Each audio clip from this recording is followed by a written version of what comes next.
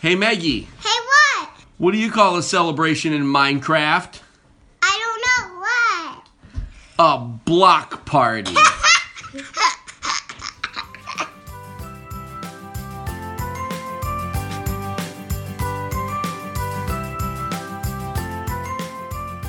Hello, everyone, and welcome to Engage, a family gaming podcast. This is episode 130, and I am your host, Steven Dutzman. As always, this is the official video game and board game podcast for EngageFamilyGaming.com. EFG is a website where parents like myself and my co-host come together to give parents and families the information they need to get their family game on. This week, we have a packed house once again. We have myself. As always, we have our new, well, you're not new anymore, our returning co-host for board games, Rob Kalajian of Pawn's Perspective. How are you, sir? I'm doing great. Thank you very much. Welcome back. And so we are joined today by the Runaway Parade. It's Runaway Parade Games, right? That's the name of your actual company? Yeah. All right. I kind of like us described as the Runaway Parade. It sounds like it. Doesn't that sound like a tag team from the 80s? It's appropriate because Backlash was last night. So that was a joke that was probably lost on everyone else in the podcast, and that's totally fine. Introduce yourselves, please, my wonderful guests. I'm Sam Bryant. I'm Gwen Ruel. And you guys are a Runaway Parade. No, you're Runaway Parade Games, and you are here to talk about Fire Tower, which is a game I have talked about probably a half a dozen times on various podcasts, and we have written about it because we have a preview and we have a Q&A up on our site, so the links will be in the description. But if you are not driving, feel free to pause the podcast and go listen or go read those things so you know what I'm talking about. The long and short is fans of this podcast should know all about Fire Tower already. However, now we have the honor of having you on so we can talk more about not only the game but its future, because you have a Kickstarter that is not only live but kicking. The kids might even say it was lit. By the way, I'm ready with all sorts of fire puns today. So we encourage that. I'm sorry to everyone listening. But before we get too much farther, I do want to take a moment to thank our listeners. We hope the games you've been playing have been great.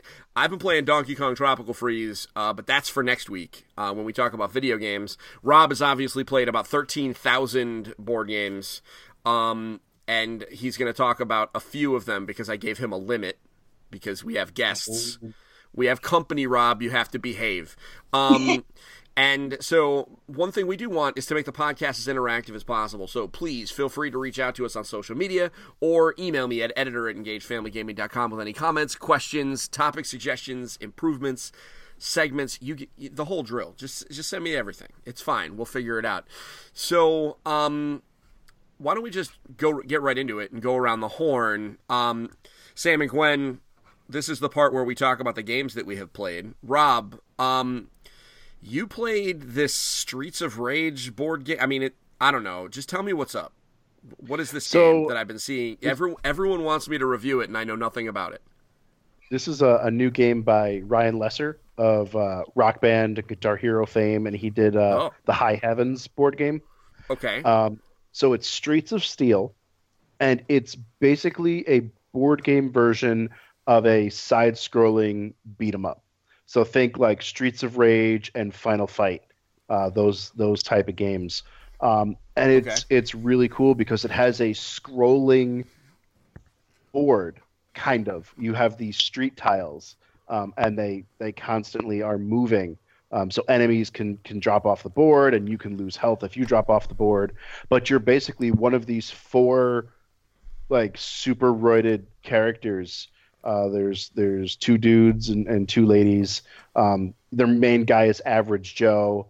The other dude is the mayor of the city. He's basically like a Mike Haggar ripoff. Does he fight with a pipe, though? Well, you can get items. Oh, okay. So that's what's cool. So every character has like a punch and a kick attribute. So when you attack other enemies, you're rolling your punches and your kicks, but you can pick up items, and you can have one item at a time. So it could be like a pipe, or you could pick up like an entire roast chicken. And it basically plays out exactly like these games, and it even has cool quirks. Like on your first turn, you're temporarily invincible. Or if you die, you have to put another quarter in. You get X amount of quarters depending on your difficulty level, Okay, and yeah. you come back to life, and you are temporarily invincible again, kind of like in the arcades, I where you come back in and they give you a minute to like get situated. I am super down with a board game that gives me invincibility frames. I don't really know how to even express that in words. This just sounds like this was made for me, and I'm an idiot for not having accepted a review copy of it when they offered to send it to me. I'm feeling really dumb, guys. But okay, It's awesome. it's good. All right, so it's going on Kickstarter soon. Probably by the time this is live. Is that what I understand? It's going it's going Tuesday, May 9th. Today's the 8th, right? No. I don't It's even going know what live today's day is. Tuesday. It's going on the 9th. It's going on a Tuesday. We're recording this on Monday night. It's going out tomorrow, which is Tuesday. Fair enough. So by the time this goes live, which will be Friday the 11th, this will be hopefully already funded. live and hopefully funded. Man, that just sounds cool. What do you think, Sam and Gwen? Does this sound? Are you guys familiar with like the old school brawlers? Were you guys big video gamers back in the day? I have played a lot of Streets of Rage, and I still do every once in a while. All right. I have like a free app that I'll throw on and just beat up on some people that just keep wandering off of the screen on you. So I mean, this definitely appeals to me for sure. All right. Just to hit that nostalgia, and it would be cool to see how they kind of transferred the mechanics of the game to a board as well. So it would be cool to see how that is integrated. It is really always so fun to see the way that video games are being changed into board games and like what that takes and what they choose to make the mechanics for that. So yeah, I would definitely be interested in checking it out. Well, the good news is there will probably be hopefully they're smart enough to have a cool video that explains all of those mechanics as part of their Kickstarter, because you kind of need one of those, especially if it's something interesting like this. And you know what, Gwen, you made a really good point. It really is interesting to see, as obviously video games are huge, bigger industry than the movies and, the NFL and all that, right? And board games are growing like bananas. It's just crazy how fast board games are exploding.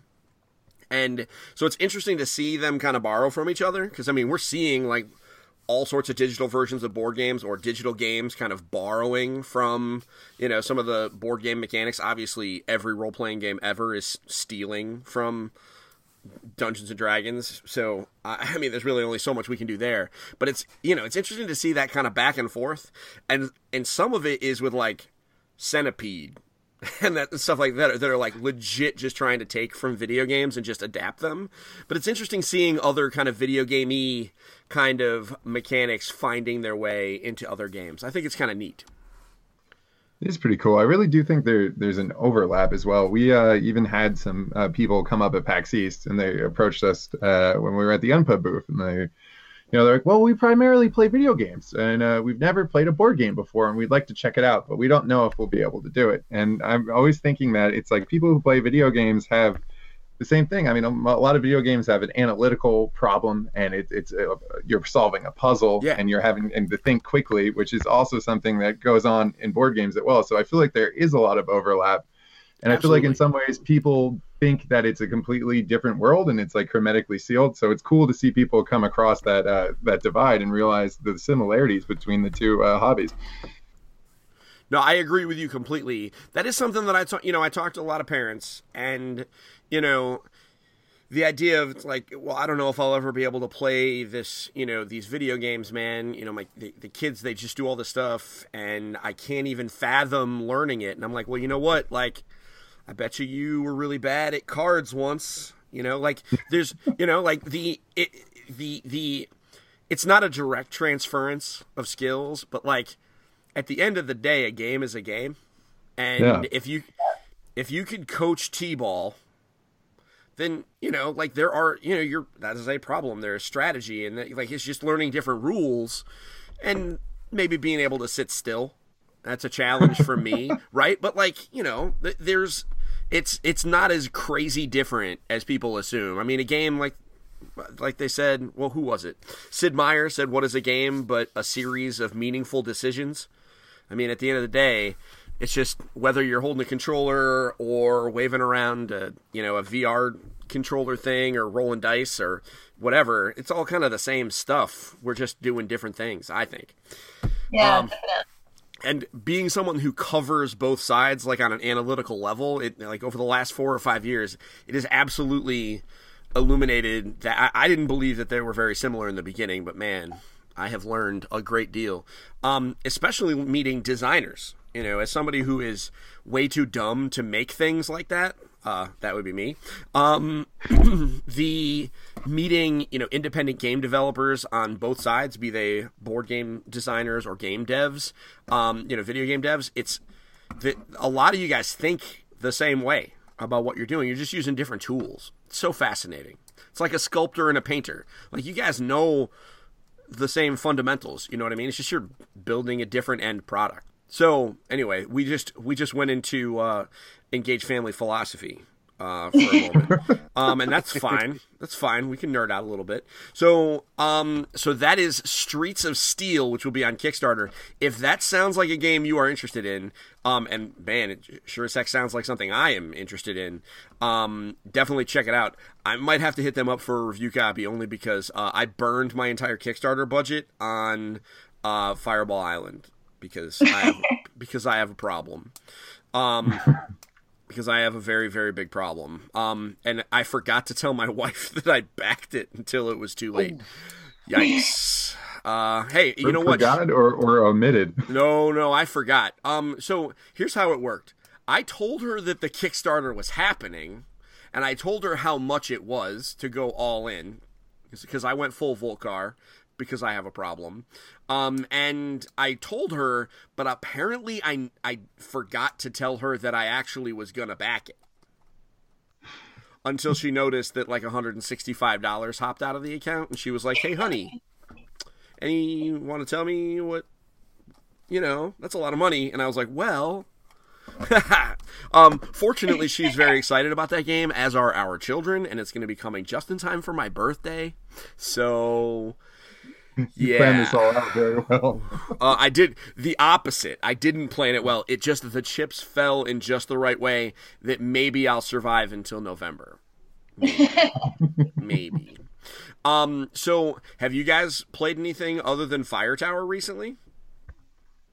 I'm gonna botch the name, but speaking of the video games and board game combination, yeah. Do you know how to pronounce the name of the game that we recently played on Steam that was so cool? But it's we met these people at Tabletop Day. Was that a week ago now? Yeah. And they had it was like a worker placement real time. Oh yeah. What was it? We talked about that last week, Rob, or 2 weeks ago. Sumer? Is that what it's called? Sumer, right? Sumer. Is that how you pronounce it? I'm not sure. But anyway, it was, it's really, really fun. It does an amazing job of sort of combining mechanics from board games and bringing them to a video game world. And especially just sort of like the way that it's worker placement, but you're racing to get there. So something that's, and you need a controller to do that, but it still was using board game mechanics. So it was really fun. We had a blast with it. Yeah, what was really great. For sake of information, not to interrupt, but for the sake of our listeners, it's called Sumer, A Game of Divine Strategy. It's on Switch and Steam, for those of you who are interested. I am very interested. You can play with up to 4 players, is that right? Yes. So we played at Tabletop Day and then instantly brought it home and had some friends over and played it with the 4 of us. So that was really fun as well. How'd you guys? So you liked it with 4 players? Have you played with a lower player count yet, or? We I haven't tried the lower player count yet. You did though. Just when we were getting the demo, it was lower. Oh, okay. But I would assume that it would be best with more players, just because you're racing to get to things first. Sure. But it seems like it scales well. So. Yeah, it's fun. It has that same the quality of worker placement games where you're like plotting out your path, and it's cool because there's that little bit of downtime before everyone wakes up from their little beds at the bottom of the monument, and you're figuring out your path. But then you have to make those real time decisions when other people try to stymie you and jump in front of you to take the thing that you wanted. I really, yeah, it's like worker placement with like a good amount of like healthy anxiety as well. Healthy anxiety, exactly. Good term. You know what? I think healthy anxiety, and Rob, tell me if I'm wrong, I think healthy anxiety is like the name of the game for worker placement, right? Because like you could have the most awesome, like careful strat planned out for like, okay, I've got these 3 dudes and I'm going to put them down, and you just know that that one of your opponents is going to be that guy, you know? But like you can't account for it, you know what I mean? Like that's how I feel like playing like Lords of Waterdeep or whatever. Like I know that my kid is just going to jump on whatever. He's just going to find the thing that I know I need and just take it, even if he doesn't need it. He's just going to be that. My son is the king of hate drafting. He's a troll. I don't know where he got it from because I am not a troll. I'm a jerk. There is a difference. Slight difference. But, so yeah, Sumer, you know what, Andrew Smith of the Family Gamers, and I know you guys know him because you were on his show last week. Yeah, I think it just came out. So he had just talked about this game. So this is 2 board game podcasts out of 3 where this game has come up. I guess I gotta buy it now.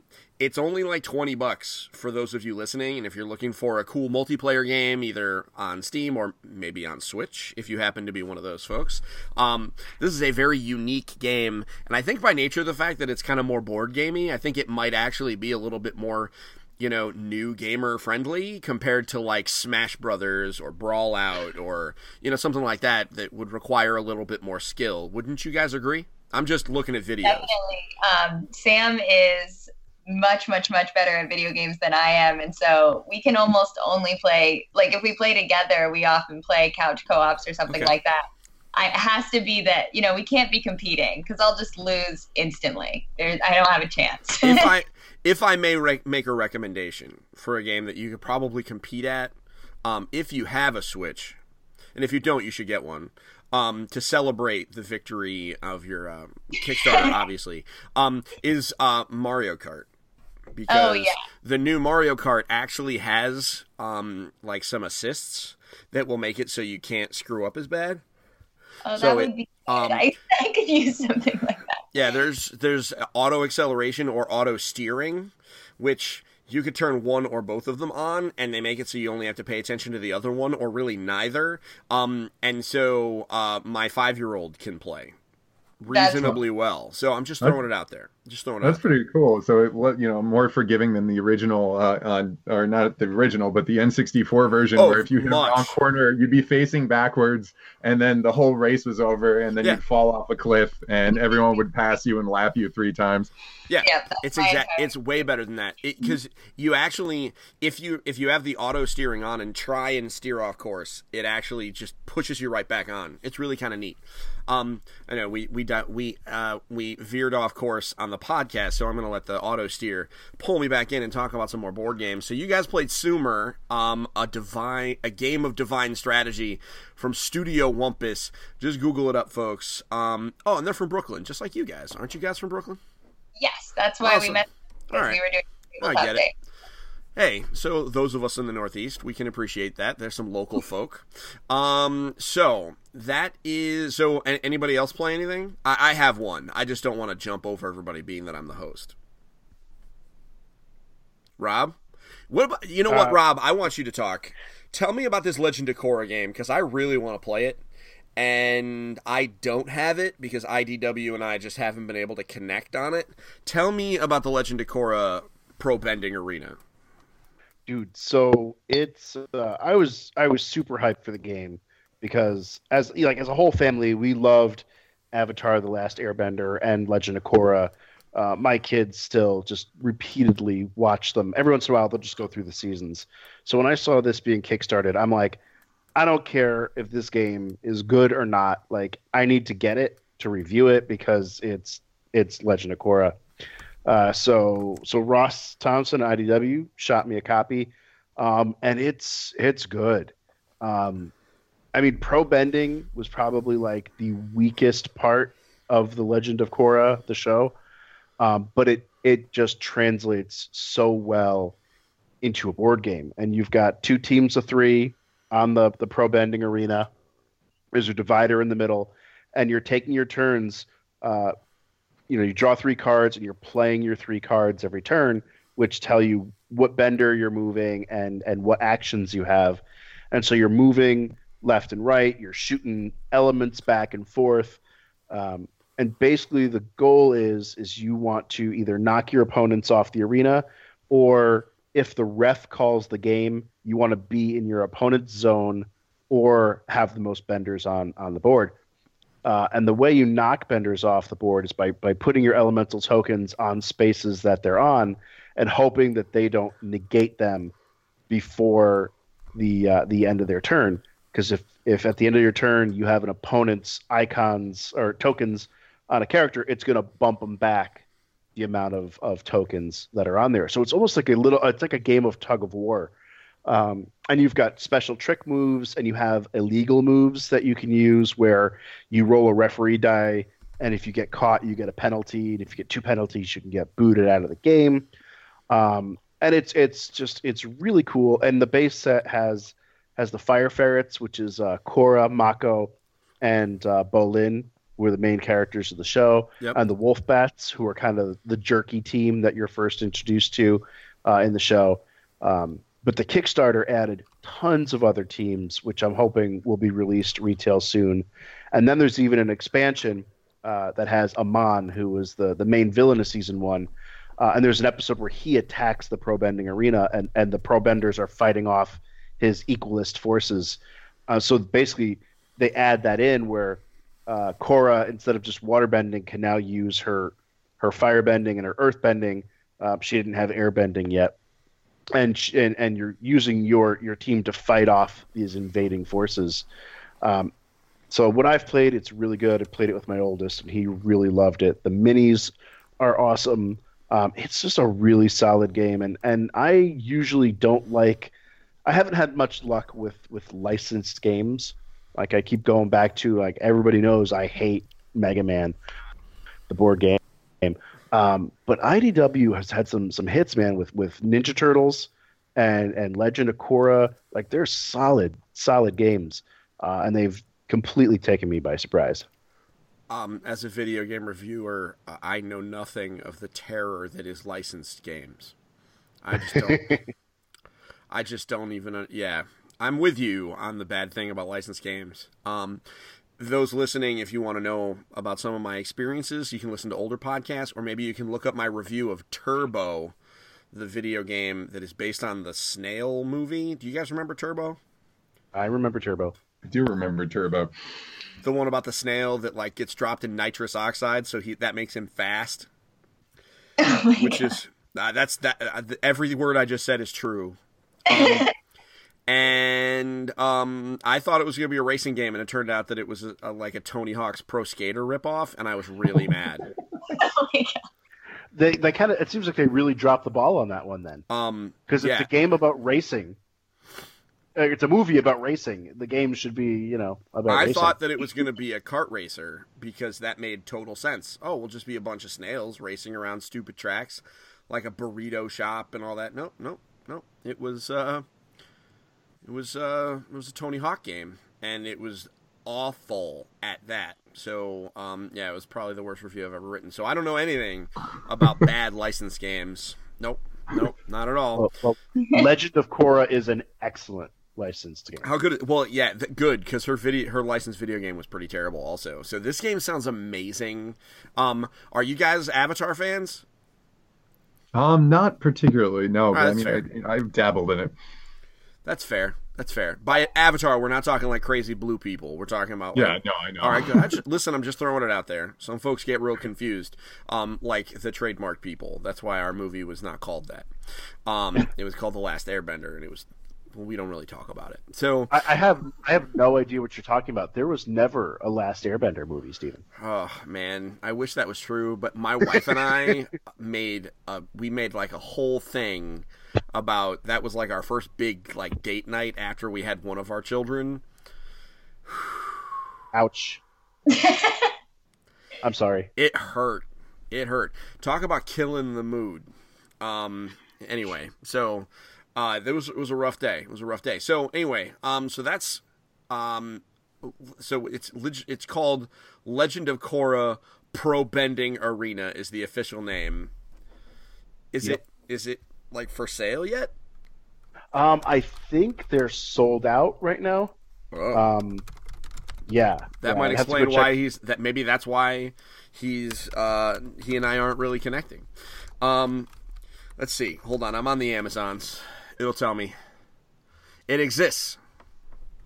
Both the main board game and a deluxe edition. Oh, not the deluxe edition. I guess it's available, but it's $150.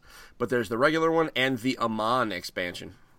Yeah, I need the Amon expansion. Okay, well, it's $26.86 on Amazon if you care. I'm probably going to get it. I mean, I'm just saying, you can. That's up to you. So that is Legend of Korra, the Pro Bending Arena. I want to talk about Quirkle Cubes because this is apparently a thing that's been around for a while, and I didn't realize that it existed until like literally 2 days ago, and Dude, I'm embarrassed. Forever. Yeah, I just, all right, so I have been a huge Quirkle fan since I played it, and I think all four of us have played it at one point or another. I'm a huge fan. I actually met the person who created Quirkle while I was at New York Toy Fair a couple of years ago, and that was like a huge honor because it's such a cool game. I gushed a little bit. I don't know if you guys could ever imagine me gushing. And like I totally almost lost my cool. It was tough. But now, so that's Quirkle, and just about everybody listening has heard me talk about Quirkle a bunch. You know, you're basically reverse engineering a crossword puzzle using, colored colors and shapes and patterns. It's super cool game. And the original game, it uses these cool, like, block, square tiles. Very solid. I love just playing with them. Like, I'll just dump them out on the table while I'm chit-chatting with people and just, like, build stuff because they're neat. And they're nice and solid. I just like the pieces. Quirkle Cubes is that only instead of little square tiles, they are literally 6-sided dice that are all the same color. They're just the 6 different shapes. And it's so simple and such an easy change. Like, obviously they made it with dice, but it never occurred to me that it existed until I saw it sitting on a store shelf, and I lost my mind and bought it, and proceeded to play a whole bunch of it. It's really good. Rob, you've played it, I'm guessing, so you have a copy?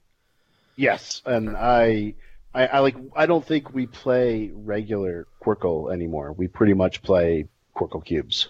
So the big difference, correct me if I'm wrong, like because maybe I played it wrong, is with regular Quirkle, if you are, if you don't have a legal play or if you don't have a play that's optimal, you can put some tiles back basically and get more. In this case, you really just have the opportunity to re-roll your dice and have different pieces, right? More or less? Yeah, I mean, it's pretty much exactly like Quirkle, except you can roll them, and it's like a simple little change, but it adds so much more to the game. And I mean, especially with the kids, because it's a simple game, but now they also get to roll dice.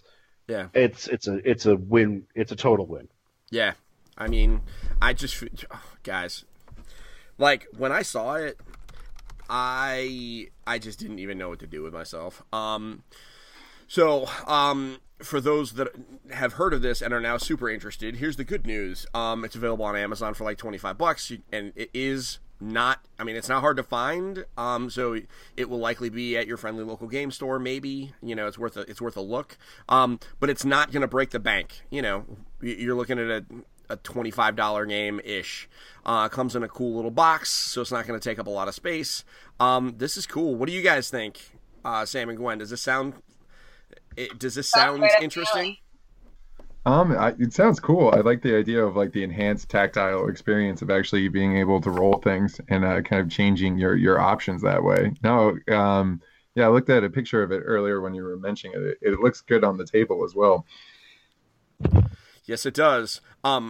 I love Rob. I love how he throws out like the smart person game designer thing, where he says enhanced tactile, like he's showing off his brains there. That's a but this is also the guy who like eats his fire gems. So hey, that's never been confirmed on video with video evidence, at least. You're not supposed to eat those, man. They're I can't imagine those come out well. Anyway, so so that's Quirkle Cubes. Man, this is going to be one of those wow, Steve, you stupid games, because I didn't know it existed, and apparently it's been around for a very freaking long time. And I'm embarrassed. But you know what? That's why I have a podcast, because I have no problem just pointing out how dumb I am sometimes. That's why people keep coming back, because they want to hear me make mistakes. So, it's true. It's like half of my audience is just people that want to hear me say stupid stuff. And it's not that hard. So I think that's enough for Around the Horn. We've certainly taken up a lot of Sam and Gwen's time talking about not their game. So why don't we take a break, and then we will come back, and we're going to talk a whole bunch about Fire Tower. How's that sound, everybody? Sounds good. That's good. All right. We'll be back in a moment, folks.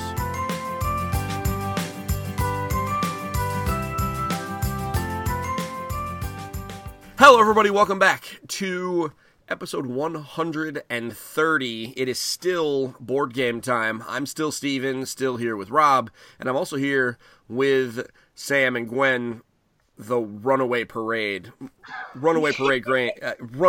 games, but now you are forever going to be the Runaway Parade, because it just reminds me of a tag team, and I'm from that corner of the Dork Forest that I like wrestling, so it's shit. You're just going to have to get used to it. Rob has, begrudgingly.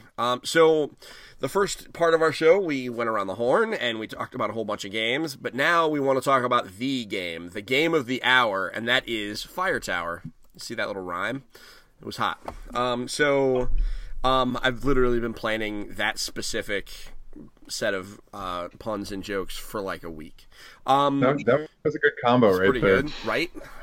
That was pretty. I was pretty proud of it. So, you guys had a Kickstarter. It went live a couple of weeks ago, right? Literally.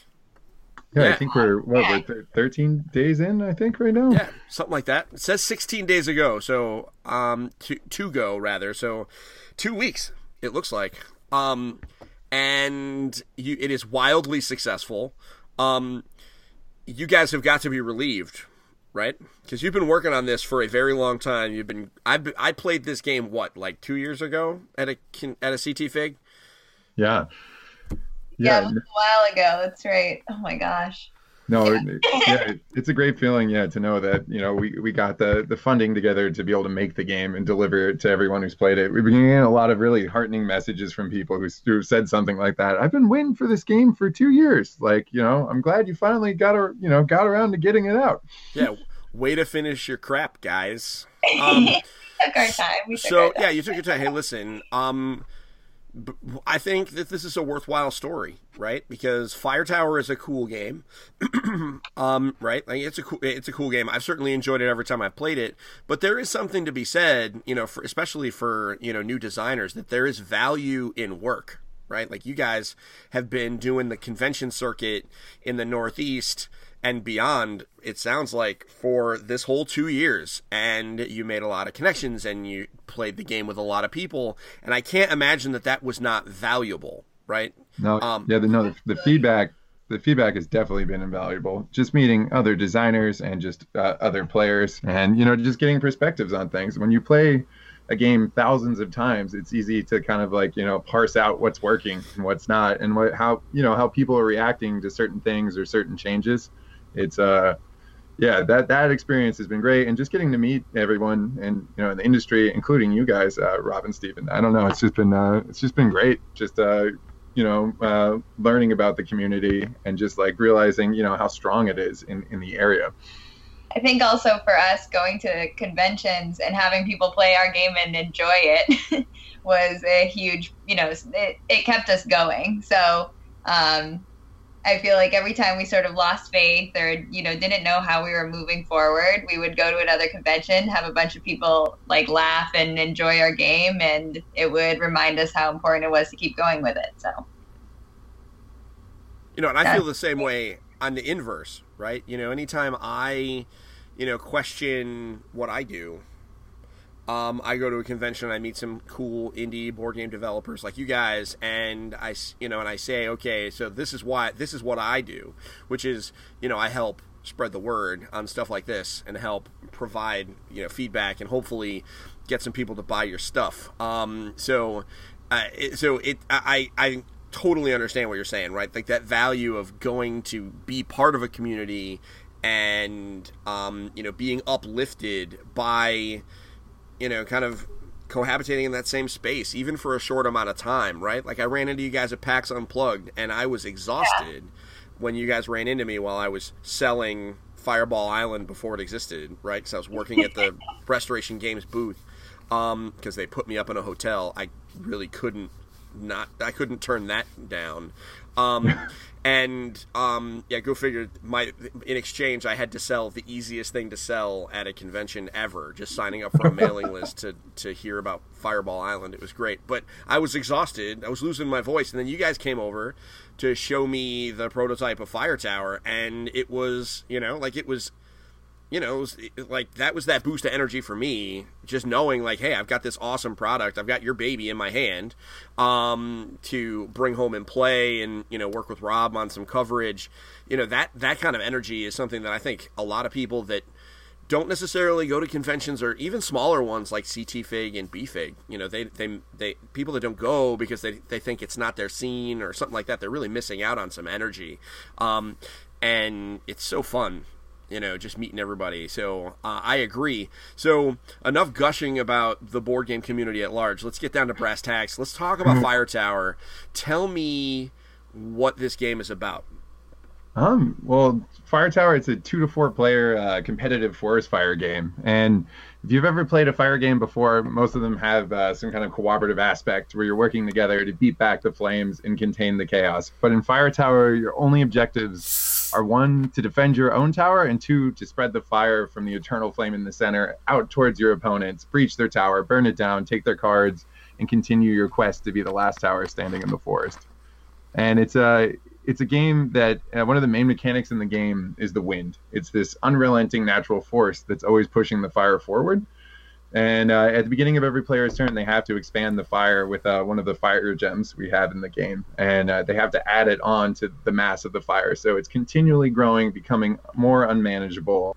And then players also have a hand of 5 action cards that allow them to influence events on the board, including altering the direction of the wind and sending it towards their opponents, or adding varying patterns of water and fire to add and remove things, and creating fire breaks for defenses as well.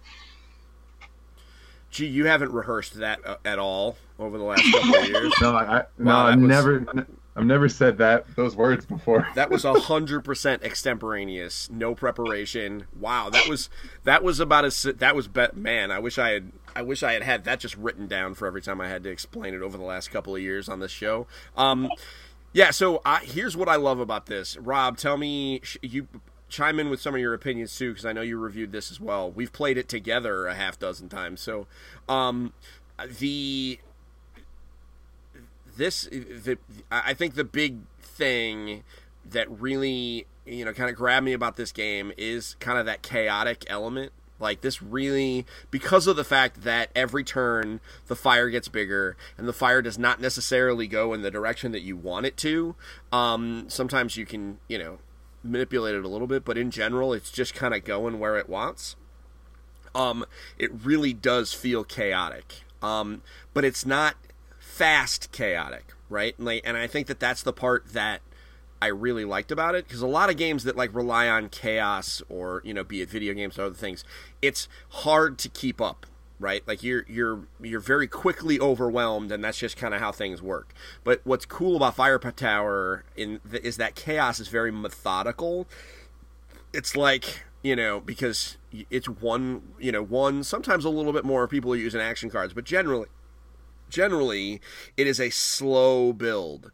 And if you don't pay attention, all of a sudden you're kind of overwhelmed and everything's just kind of, the fire's on top of you if you're not paying attention. And I really like that feeling of kind of watching the waves of fire move around and, you know, how things build. And it really makes it so that no two games are the same, because the wind is unrelenting and, you know, more or less random. I really dig it. I really dig your game, guys. But you've known that for 2 years. You know. So I'm gonna stop and point out here that you already missed a fire pun. You said it was a slow build. I should have said it was a slow burn. My bad. It was a slow burn. All right. Hey Steven, you're fired. I am fired. We don't make your fired jokes on this podcast. I'm just saying, certain things are just straight up off limits. But I am certainly, like I understand. I failed. So yeah, Rob just took the crown. Yeah, he took the pun crown for the evening, and that's fine. The belt, it'll be a championship belt. I think we're gonna have to get one of those. I think we actually really do need to get one of those, Rob, because I think that'll be really funny. That'll play well on Insta. So, see, I said Insta like one of the cool kids. That was probably the saddest thing that's happened to me in a couple of weeks.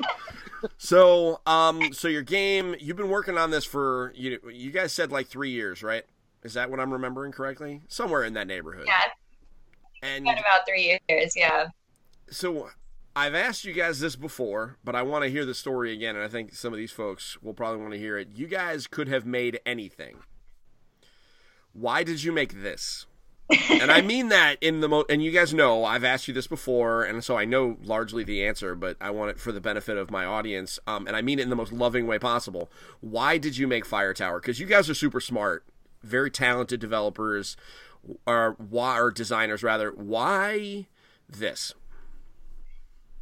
So we've both, been designing games since we were kids, and it was really fun. Once we sort of realized that we were both into board games and we could talk about design, we were talking about it all the time. But one of the things that we really like are, this new wave of, I guess not new anymore, but the wave of cooperative games that have come out, this aspect of playing against the game, right? Everybody's working together to play against some mechanism in the game that is overwhelming and they have to fight it back, right? Like Pandemic or any example of so many cooperative games, great co-ops that have come out recently.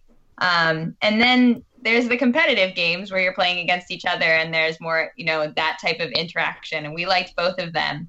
We were trying to come up with something that would be both at the same time. So how do you have something that's cooperative in that you're playing against the game together, and then purely competitive, there's only one winner and you're always thinking about how you and you alone can win the game. So the idea of the fire and the way that it moves, the way that it's the slow burn, as you said before, being able to have that growing so you're playing against the game in that way, but also trying to manipulate it so that you're still beating the other players really intrigued us both.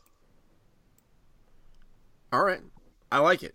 So, I mean, everybody knows I liked it. So it's tough for me to express a positive emotion that anybody listening to this podcast has not already heard from me. So I've been talking about this game for a while. So the good news is I'm not alone, because if I was the only person that liked it, probably wouldn't, no disrespect, I wasn't going to be able to fund your game all by myself. So, why not? Well, I mean, we are BFFs, but we're not that kind of BFFs. I think my wife would have had something to say about that. That would have also made me an investor and not a backer, which is a vastly different experience. But almost 1,000 people so far have backed this game, and you're basically halfway through your campaign.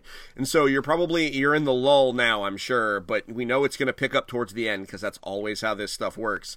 How cool is it to know that there's like 1,000 people that are like, yeah, you know what? I want this. It's pretty amazing. Gwen keeps rationalizing it to me. She's like, imagine all of those people like standing or being in a room together playing Fire Tower, and it's a it's a really humbling feeling at the same time that it's really thrilling. I don't know. We're just so grateful to the community of people that have come together to help us make this game. From everyone we've met at conventions and, game nights here and there, and people we've never met before who have just signed on to the game after checking it out. We're really grateful to all of that because, we couldn't have made this game without the excitement that people have brought to the campaign. It's overwhelming to imagine the game being played. I think one of the things that's most thrilling to me is the international backers who have supported us to imagine, this game being spread across the country and then across the world on all the different tables. That's like just a dream come true for me.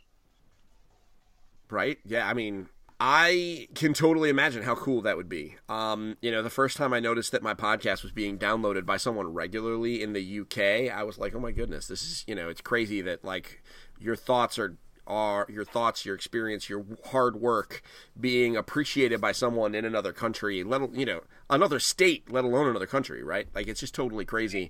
Another thing that must have been overwhelming for you guys is that this thing funded fast. Right, the sticker is right there on the front, which, by the way, well played getting that sticker there as quickly as you did. I was there in the Discord while that was getting done. So you guys funded in under 2 hours. So it went live, and then all of a sudden, 2 hours later, you're like, wow, this dream is a reality. Tell me that, give me an idea, and give my listeners an idea what that first couple hours was like. Like, you must have been just constantly hitting refresh. Just tell me how this was all going down. I just want to know.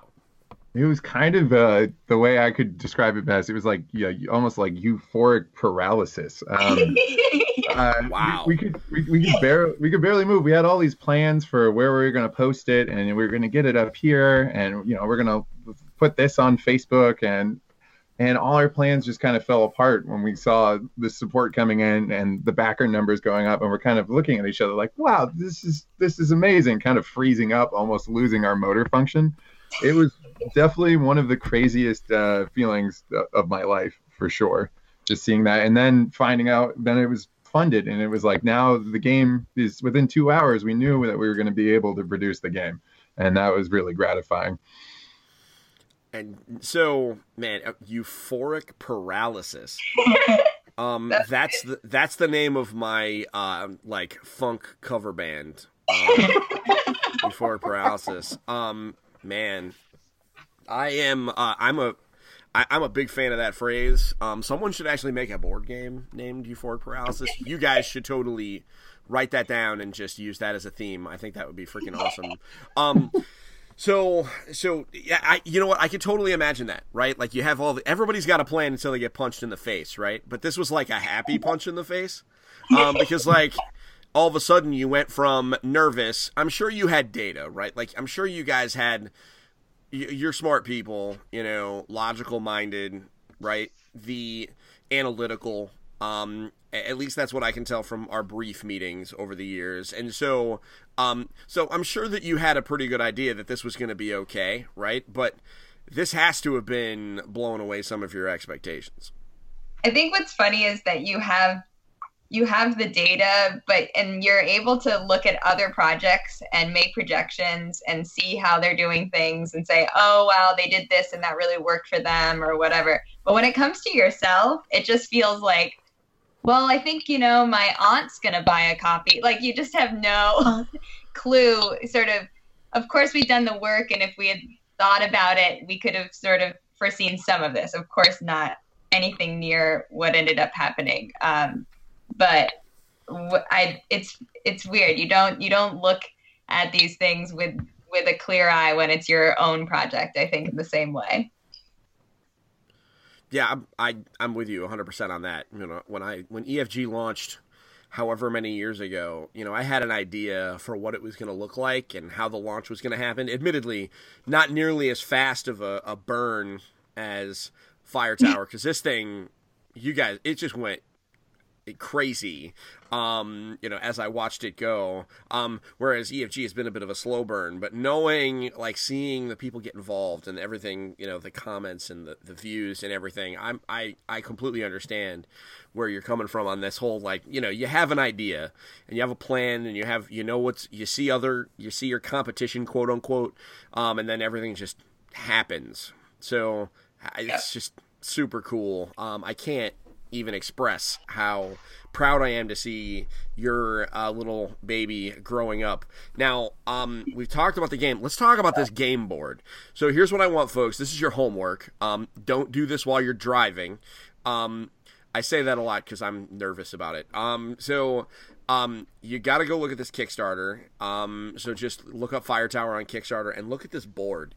This board is gorgeous. It was the first thing that grabbed my attention when I saw you guys at CT Fig. It is, the perspective is crazy. Every time I look at it, I catch like this other little detail that I just didn't notice. Like the fact that when you're looking at the board from, it's like you're really, really high up, and it never occurred to me that that's what's actually happening, that you're like actually really high up watching this crazy fire happen. It just never occurred to me, like the sense of elevation. Tell me how you got this board made. So I'm actually a graphic designer by day, and I was taught graphic design by my father, who's an illustrator and fine artist.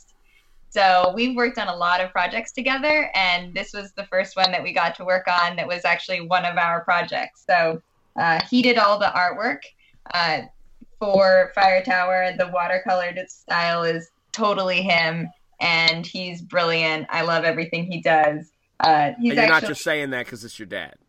I'm not. I mean, I've been admiring him since I was a kid, but he might, maybe he taught me what he taught me my own aesthetic, right? But I think his work is unbelievable.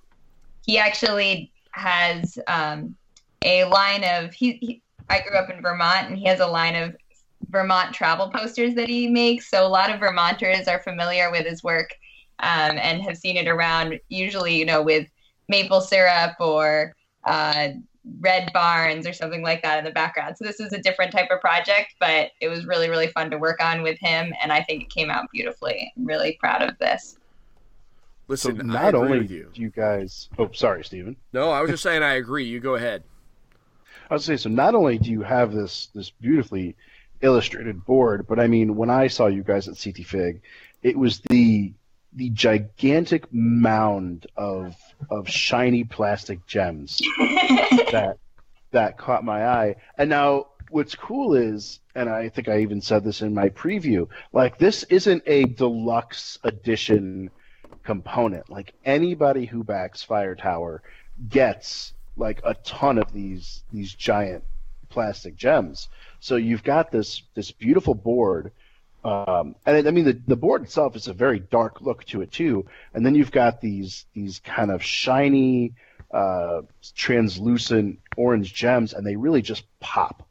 It's got a great tactile feel to it when you're playing the game, and it just really looks good on the board. And I mean, did you guys always plan on that, or was the original plan like wooden or cardboard tokens? Like, how did that come about? Yeah, it evolved. I mean, the first version we ever had of the game, and we've told people this before, but a giant piece of poster board with little plastic pirate tokens were the pieces, and then that evolved into years ago into a Game Crafter prototype, and we initially had little purple and red winks for the fire tokens and the fire break tokens. And, we brought that to a convention and people enjoyed it, but they said, we wish there was something that was more evocative of fire. Like, we wanted to feel like this is the fire on the board. And that really set off the search to find that piece. And when we finally located it, we were feeling good about it. And we brought it to the next convention. And the first person walked up and went, "Oh, you got a big pile of fire there." And Nice. and then I don't know, that kind of was just like, that was a nice affirmation that we had made like the correct choice on what to use to represent it. So it wasn't, that wasn't our initial plan, and that definitely was another one of those things that evolved over the course of conventions, the look of the game. Well, I also love that in your Kickstarter campaign, those gems are like the the meat of the advertising. You had all these, like you're eating them out of the bowl, and you have all these stop motion animations, which I have to say I absolutely loved. Just even seeing those on the Kickstarter page, it must have taken forever to make those. Thank you. Yeah, yeah. I forget how many frames was our How to Play video going? Wasn't it something like it was like 4,000 or something? We really like playing with the gems, so yeah, that made the choices easy. I also have to say, man, like the when we had because we had, we were lucky enough to be handed a prototype, and I brought it home and I showed my kids, who had actually not had an opportunity to play it, up to that point, just by nature of the fact that they hadn't been. Maybe my oldest had seen it, maybe, but like most, my younger two definitely had not seen it, and so we took it out of the box, and while trying to teach them how to play the game, they just couldn't stop messing with the fire, you know what I mean? And I was like, that's fire, you're playing with fire, don't play with fire. And like my youngest, who was like 5 at the time, actually no, she was 4, was like, but Daddy, it's not hot. And I'm like, but I didn't actually, just don't touch. Just don't touch, because it's distracting.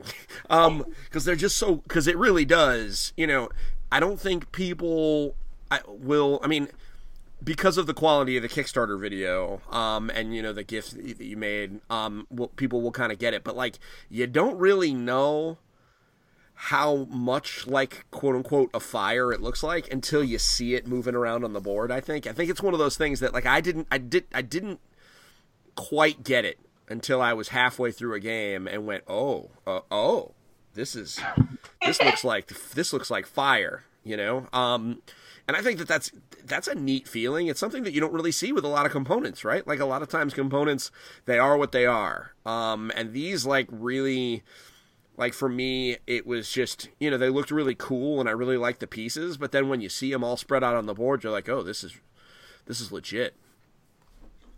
Yeah, well, we really wanted to have the theme melded in a meaningful way, and not just be something that was tacked onto the game. So yeah, that's always been part of it, is that the way the mechanics function is also a way that a fire would naturally grow as well. So thank you for saying that. Yeah, no, we love the gems as well. During certain conventions when there has been a lull late in the night, the gems are our solace. We're always playing with the pile.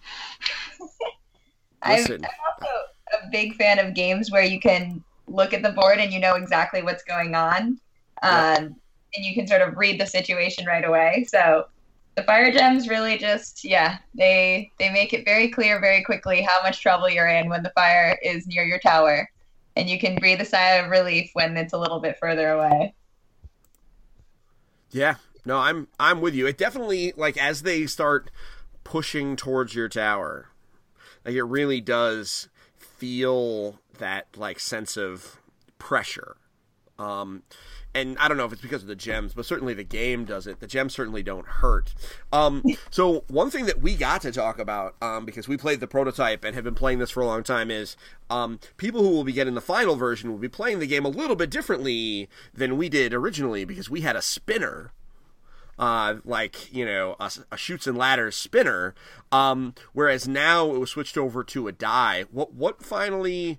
I remember you guys kind of debating that a little bit in the beginning. What finally pushed you guys over the edge?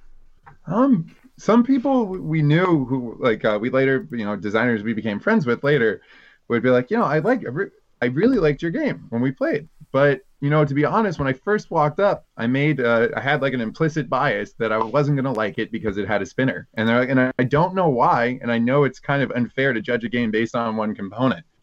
And then when we started telling people at conventions that we were going to switch to a D8, it was generally pretty positive. A few people would be like, I like spinners. They should be utilized more. But I would say the majority of the people like the idea of it turning into a D8 as opposed to a spinner. In a lot of ways, people were adverse to a spinner because they were worried that, people have problems with them. If they're not of the highest quality, they start to malfunction. They stop spinning right. Also, there was the problem that some people thought, what if my friends get good enough with the spinner that they can just get it to land on the wind direction they want. So I don't know. Yeah. Although if I don't know if that's possible, I think I spun that spinner about 25,000 times and still had no ability to control the way it was going. Well, maybe you just suck. I mean, did you think of that? I'm just kidding. Although that was, you did not hear. No one expected that coming from me. Nobody did.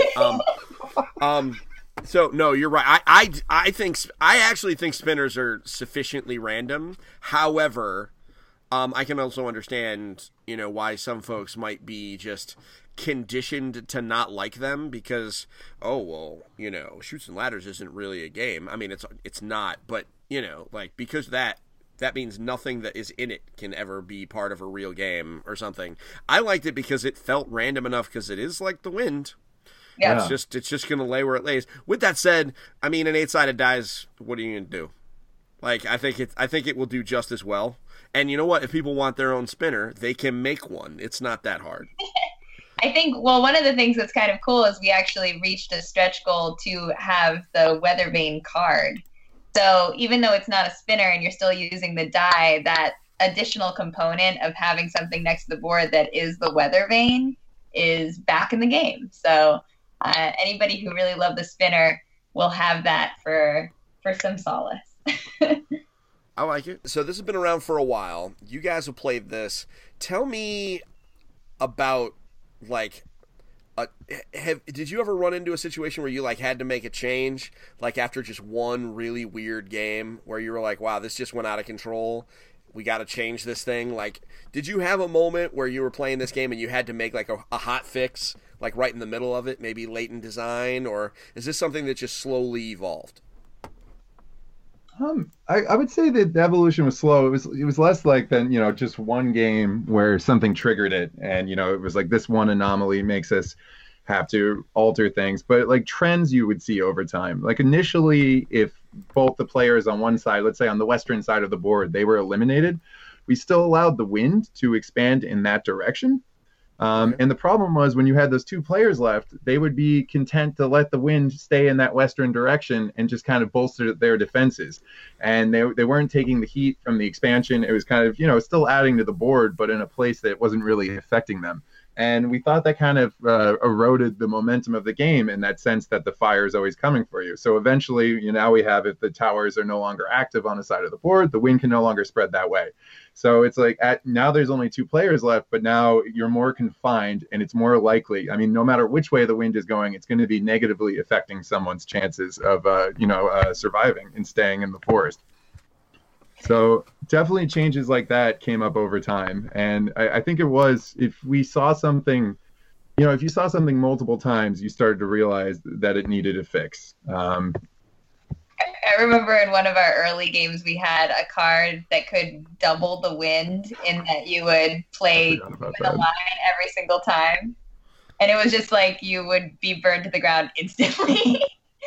And we kept trying to incorporate it in. We actually we're still trying to incorporate it in because we like the idea of the stronger wind, and we might have cracked that one recently, but we had so many different ways of doing that where every single time we play it was I just burned to the ground so fast. Let's try that again. I guess it is true. There was certain things that changed pretty quick. The first prototype we ever built, when we first had the fire breaks, you could place them adjacent to one another. So you could end up just building this wall, and it would end up becoming this endless fortress that stretched on forever. And me and Gwen battling to make it through little choke points, and then extinguishing it, and then making it stronger. And it would spiral on into a 3-hour game. And we're this is not meant to be 3 hours. This is supposed to be a quick game about a fire spreading. So pretty quickly we decided that new fire breaks placed to the board can not be placed edge adjacent. So I guess there was certain things where that was a specific example where one game definitely changed a rule right away. It was clear that was an issue. Awesome. Well, I do want to say I'm really glad that I finally got an opportunity to have the two of you guys on my show. We've been kind of talking about this for a while because we certainly have had some fun times playing at conventions, and I wanted to have an opportunity to talk to you guys over some microphones to talk about Fire Tower. So the campaign still, by the time this is posting, there will be about, I think, 11-ish days left. So there will be time, but not so much time that you can just forget about it, folks. So if this sounds like something you want, I recommend that you head on over there, hit that back button, and make sure that they get a happy notification email that they have one more backer. Because this is a game that I at this point, it's a pre-order. So why don't you just go pre-order your board game, folks, and give them plenty of logistics headaches to deal with over the next handful of months, which I'm sure they're super excited for. Why not just make those pallets that much heavier? Let's just get it done. So thank you both, Sam and Gwen. It's been great having you guys on the show today. Thank you so much for having us on. Yeah, we really appreciate it. It's been good talking to you guys. Yeah, it's really good to talk to you both. No problem. So, everybody out there, we'd like to thank you for listening to Engage, a Family Gaming podcast this week. We hope you enjoyed listening as much as we enjoyed recording it. But before we go, I do have one favor to ask. This is a simple favor, if you will. I bet everyone listening knows one person that might like to hear this podcast that doesn't download it regularly. So, here's what I'd like you to do. If you could, share this with them in whatever way is feasible. Perhaps send them an email, text them. I don't really care how you do it. But if everybody that listens to this podcast every week just finds one more person that they think would be down with listening to a podcast about games that families can play together, if we keep doing that, the sky's the limit for our audience, and a bigger audience means bigger things. You know how that stuff works. So please do so if you could, and maybe join the Engage Family Gaming community at engagefamilygaming.com/community, as Sam did earlier on today. And I know because I approved it. And so because we'd love to have more people in there too, talking about games and just having all sorts of fun. So that is my ask for this week. So I stand with hat in hand, hoping that you would be willing to do so. Thank you very much in advance. So this has been episode 130, lady and gentlemen. So thank you, all three of you, for joining me on this wild ride. And for those of you listening, have a great week. We'll see you next week for some video game time. And in the meantime, don't forget to get your family game on. We'll see you next week, folks. Bye. Later. Bye. Bye.